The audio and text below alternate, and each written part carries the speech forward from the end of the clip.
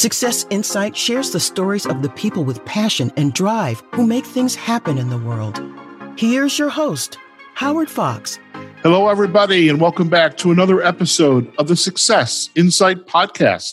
Our guest today is Stanetta Anthony. Stanetta is the author of the popular new children's book, A Home for Sally, and is one of the rising stars in the Kid Lit community. Stanetta has been an educator for over 20 years and is committed to educating, enhancing, and creating awareness of moral, social, and religious ideals for children. Stanetta, welcome to the Success Insight podcast.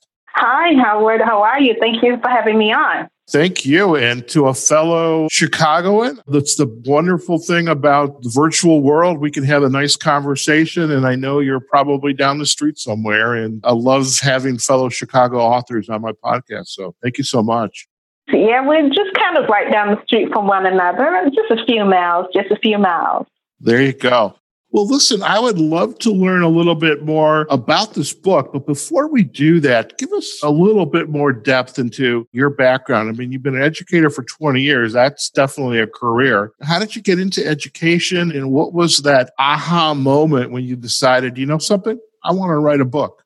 I've been in education for, like 20 plus years. And how I actually got into it, I don't want to say it was a fluke, but I was working at a law firm. And I was asked to help with an after-school program, which I loved. And after I started helping with the after-school program, it just kind of went from there. And I just went full-fledged into teaching, got my teaching degree. And 20 years later, here I am. And so I went from one career to another career that I loved. I love being around children anyway. And so being a teacher is a wonderful thing. It's just a wonderful thing.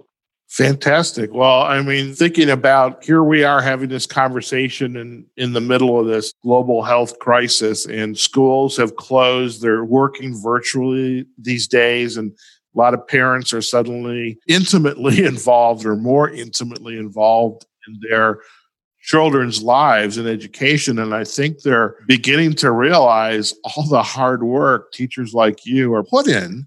And they realize now that this is not easy. And sometimes I think parents just drop their kids off at school and pick them up or get them home at night, but they don't realize everything that goes on in between. So things have changed a bit, I think. Yes, because as an educator, you are the mother, the father, the sister, the brother, the aunt, the uncle, the social worker, the bedtime reader. You're the friend. You're everything. You are during that time when you're in school. And even when school is over, the child or children have a piece of your heart. Any teacher, they usually take that child home with them, and they take them through a lifetime, actually. I remember when you were in first grade, and I can look at some of my students now, and they're in college, and I'm saying, wow, I remember when you were in kindergarten, and you're taller than me. And so it's just, it's a wonderful thing because you do carry them. You carry them for a lifetime. I believe you carry them for a lifetime. You know, I think you're absolutely spot on there. Absolutely. Now, what age of children are you currently working with? Or, you know, given that in the 20 years, I imagine you've worked with a lot of ages, but the most recent age range for children, what has that been? The most recent age is kindergarten. So you got them when they're the most fun. Yes, because I have a dramatic side to me. So that allows me to bring out the drama in myself. And they are fun. They are fun and honest. I can say that.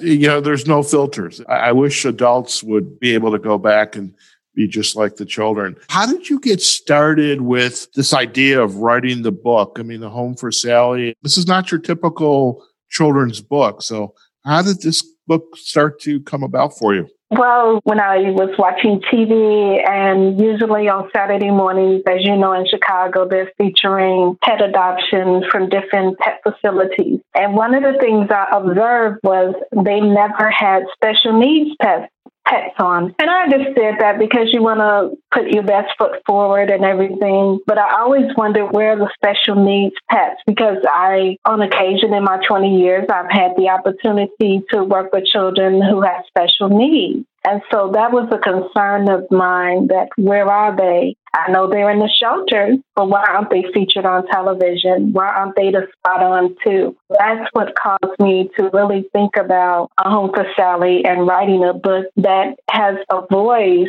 for the dog community that didn't seem to have a voice at the time. Okay. And with the special needs dog, how did you do your research for the book? Did you visit some of the shelters and the adoption organizations to ask them about the special needs dogs? No, I actually didn't. A Home for Sally, the idea came as I was actually entering a meeting that I had, and I wrote the book in about 15 minutes. So I wrote the book before I started the research. And I can just say, I don't know, it was just in my heart, I guess, because I had been thinking about it for a few years. And so that's actually how it came about. And so then I started to go into shelters and different things like that and see how many dogs there were, and reaching out to the pet community. It was phenomenal because I got a lot of information about how many special needs dogs there are. I found out that they are the third least to be adopted. So they're closer to being euthanized than any other dogs there are. That's how the process actually came about. Okay. And when you were writing the book, I love the story. And the story, it sounds very familiar. You know, the little child has been after mom and dad. Let's get a pet. Let's get a pet. And so they all agree they're going to go to the local pet store, or in this case of their story, it's National Pet Adoption Month. And what month is that, by the way? Is that like March, April, May? Well, there's different times throughout the year that's National Pet Adoption Month. So June is officially National Pet Adoption Month, but there are different weeks throughout the year where there is a focus on pet adoption. Next month coming up is officially National Pet Adoption Month. This month, they actually had a National Pet Week. I believe it was the second week in May. Yeah, we just have to be on the lookout for different holidays associated with pet adoption. Okay. Well, you know, this podcast, once it's completed and we get it queued up, it will be released in June. And so actually it's perfect timing for you and I to be chatting about the book. How long did it take you to write the book once you got started? Well, it's taken me 15 minutes to write it, but it's taken me, I'm going to say, a year and a half to 2 years to actually have it released, between the editing, the proofreading, the illustrations, and things like that. So it wasn't a hard book to write for me. And so it was just the other part that was a little longer. That was okay. I wanted Sally's story to be told the way I wanted it, the way I envisioned it in my head. Fantastic. And as you were writing it, did you have other like family, friends, other authors reading the book, giving you feedback, or did you leave like the editing or the illustration to somebody else, but the writing was just all yours? I have a close friend, and she usually reviews everything that I write before I send it out to anyone. And I wrote the book, but it's actually her ending, if I could say it like that, because I had a different ending, and she was like, no, I think we should do this. And together, we changed the ending. And so after I do that, I usually have a group of children that I go to, different age groups, and I get a feedback from them. Do you like the story? Don't you like the story? What you like about it? What you don't like about it? And even with the illustrations, I get all of that. And so the feedback is always really good. I can't have my feelings on the sleeve when I'm asking children what they like, because I heard I don't like anything. So why do, with some of the illustrations, why does the face look like that? Why does their body look like that? Why did you use this word? And they help me and they guide me in the way, okay, this is their voice. This is written for them, so I need to hear their voice and see what they say. Even though adults are okay, but a child, they're going to tell you the truth and the whole truth. That's wonderful copy editing, having children in there to help you. Now, how did the illustrations come about? How did you find an illustrator to put your words into the pictures? The publisher did that. They send you a nice detailed list of everything, all the different illustrations that you want. So I had to look through hundreds of different type of illustrations that I liked, that I didn't like. And so I submitted those to the publisher and they reviewed that. And so I learned a lot about that process, sending pictures back and forth. So that's how that came about. So I didn't draw anything. I don't know how to draw, but I can tell you what I like and what I don't like. Okay. And once the book was completed, when you look back at working with the publisher as well as the illustrator, what did you learn about working with them and what did you learn about yourself? Well, what I learned about myself is I need to be clear in what I want. So that was the first thing, because I was kind of back and forth with some things and I wasn't as clear as I thought I should be. And so I had to do that. And the other thing is I learned that I have to make adjustments. Even though I want one thing, I may want something one way, but if it isn't best for the market that I need to reach, then I need to make some adjustments. And so sometimes I could be a little stubborn, so I have to move past that. And then what I learned about the publisher is that they were patient with me. That was a good thing. They didn't rush me to say, okay, I need this back in a week's time, because I always didn't have a week to get back. I wanted to sit and look at things a few times before I made a final decision on a picture or something. I needed time. And so that's what I learned. Okay. Now, the publisher was Covenant Books. Would you recommend them again? Or would you go to them again for I imagine there's probably another book in you. Yeah, it's another book in me. I'm actually writing it now. And so, yes, I would definitely go with them again. Okay. And once the book was published and available, when you gave it to, let's just say, the kids, because they're the ones that we care about, what was the feedback from them once they saw the finished book? The first thing I always hear from children is when they look at the cover, the first thing they always ask me is, what's wrong with that dog? And so it actually opens up the conversation before the book is even open and read, to have a conversation about special needs and what they think special needs is. And so that is the biggest feedback that I have. And then the other feedback I have is we are able to talk about emotions and how Sally felt lonely and she was bullied and she just went through a gamut of things. And so that opens up the door for conversations as me as an author. And even if I'm in a classroom setting, for that to open up as well. If I'm with other teachers or something like that, we can talk about those different areas. I guess they can deal with some things that they need to deal with, and the children can deal with some things that they need to deal with. And it also opens up for me to share that everyone has something that is different about themselves and unique. And one of the things that I share with the children is I have a finger that was broken when I was a child that never fully healed. And so for a long time, I was embarrassed about this finger. And so I always showed children my finger. And we have a discussion about that, and that we should never be ashamed of looking different, because we're all different. We're all unique. Our eyes, our ears, our face, everything is all unique. So it opens up a great conversation for a gamut of things. Fantastic. And what kind of advice would you give to other aspiring writers? And I guess we'll keep it within the Kid Lit community, since that right now is the experience you've had. Is the next book going to be a kid's book as well? No, you know what? And it's going to be kid friendly. The next book is actually about dogs, but I am asking about love stories from dogs.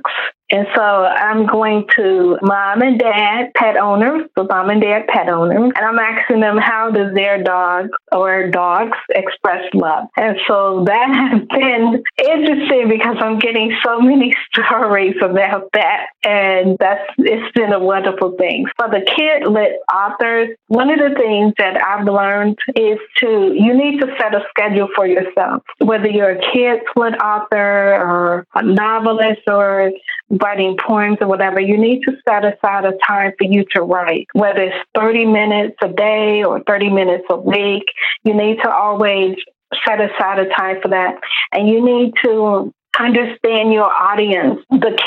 Children are my audience, so I have to understand them. I need to talk to them. So even though I'm writing a book about children, I need to see where their heart is and if they like it and if they don't like it. And then I need to accept what they say because they're going to be reading it. They're going to enjoy it or not enjoy it.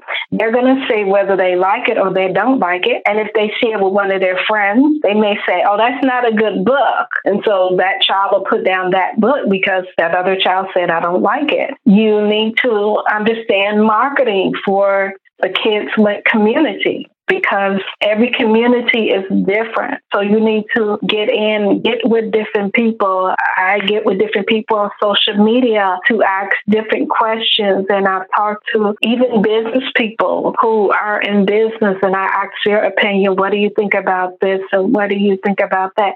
As it associates with the business part of Kids-Lit. Because it's not just the writing part, it's the marketing part, it's the financial part. It's everything that goes into being an author. It is a total career. It is not just, I just wrote a book and that's it.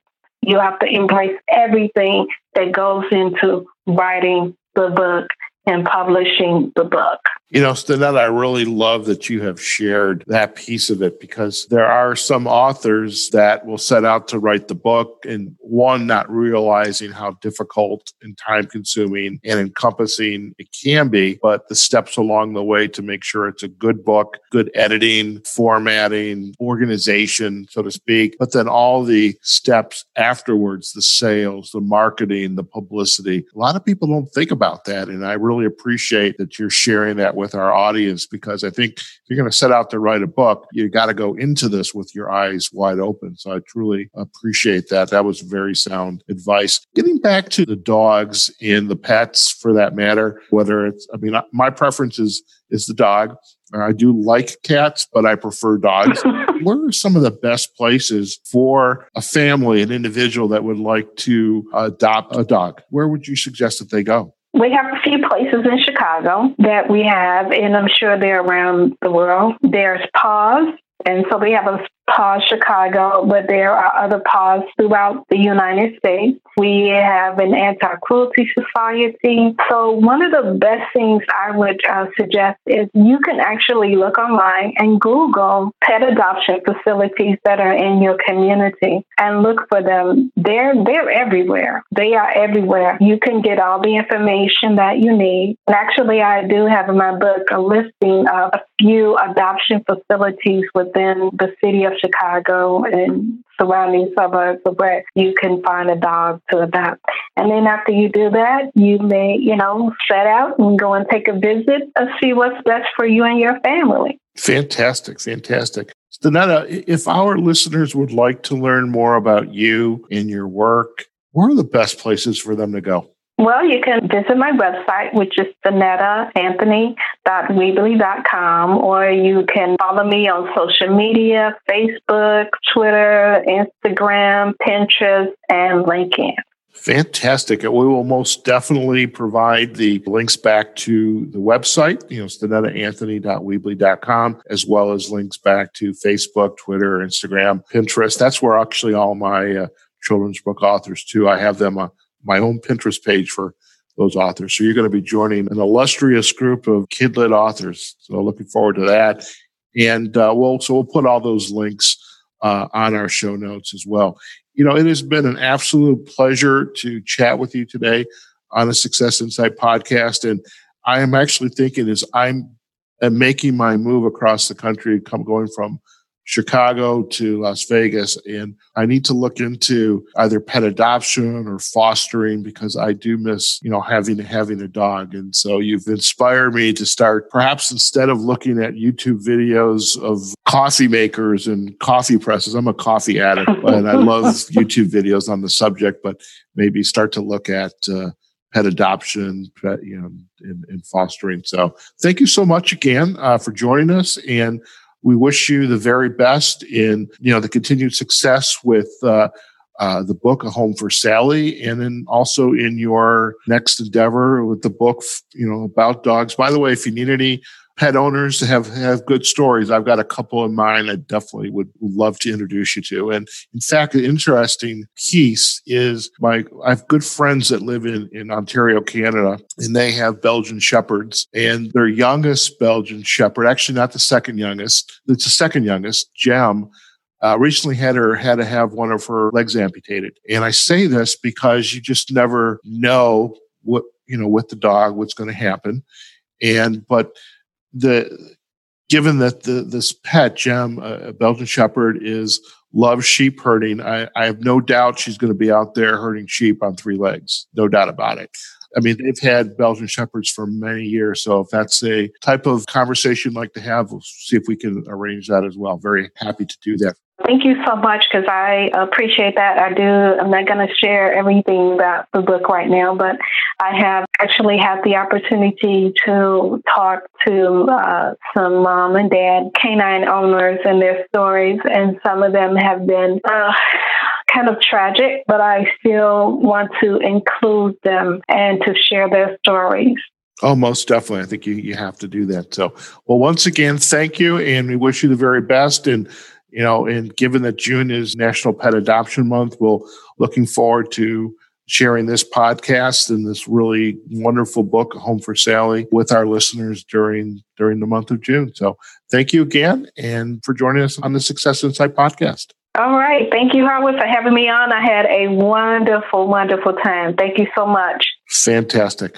All right, folks, we've just been chatting with Danetta Anthony. She's the author of the children's book, A Home for Sally. And Danetta has been an educator here in Chicago for many years and is committed to educating, enhancing, creating awareness of moral, social, and religious ideals for children. In this book, A Home for Sally, is just a wonderful little book, very nicely illustrated, well written, and really, when we think about pets, I mean, every pet out there, every dog out there, regardless of the type of dog or the breed for that matter, I mean, there's dogs out there for whatever reason, perhaps have a disability, and there's definitely opportunities for bringing them into a loving home. So we hope you'll take advantage of going out to some of the sites in your community where you can adopt a pet. So do check that out. Go out to Google, or if you're here in Chicago, you can look at the back of Danetta's book, and there's some sites there as well. Do visit Danetta on her website,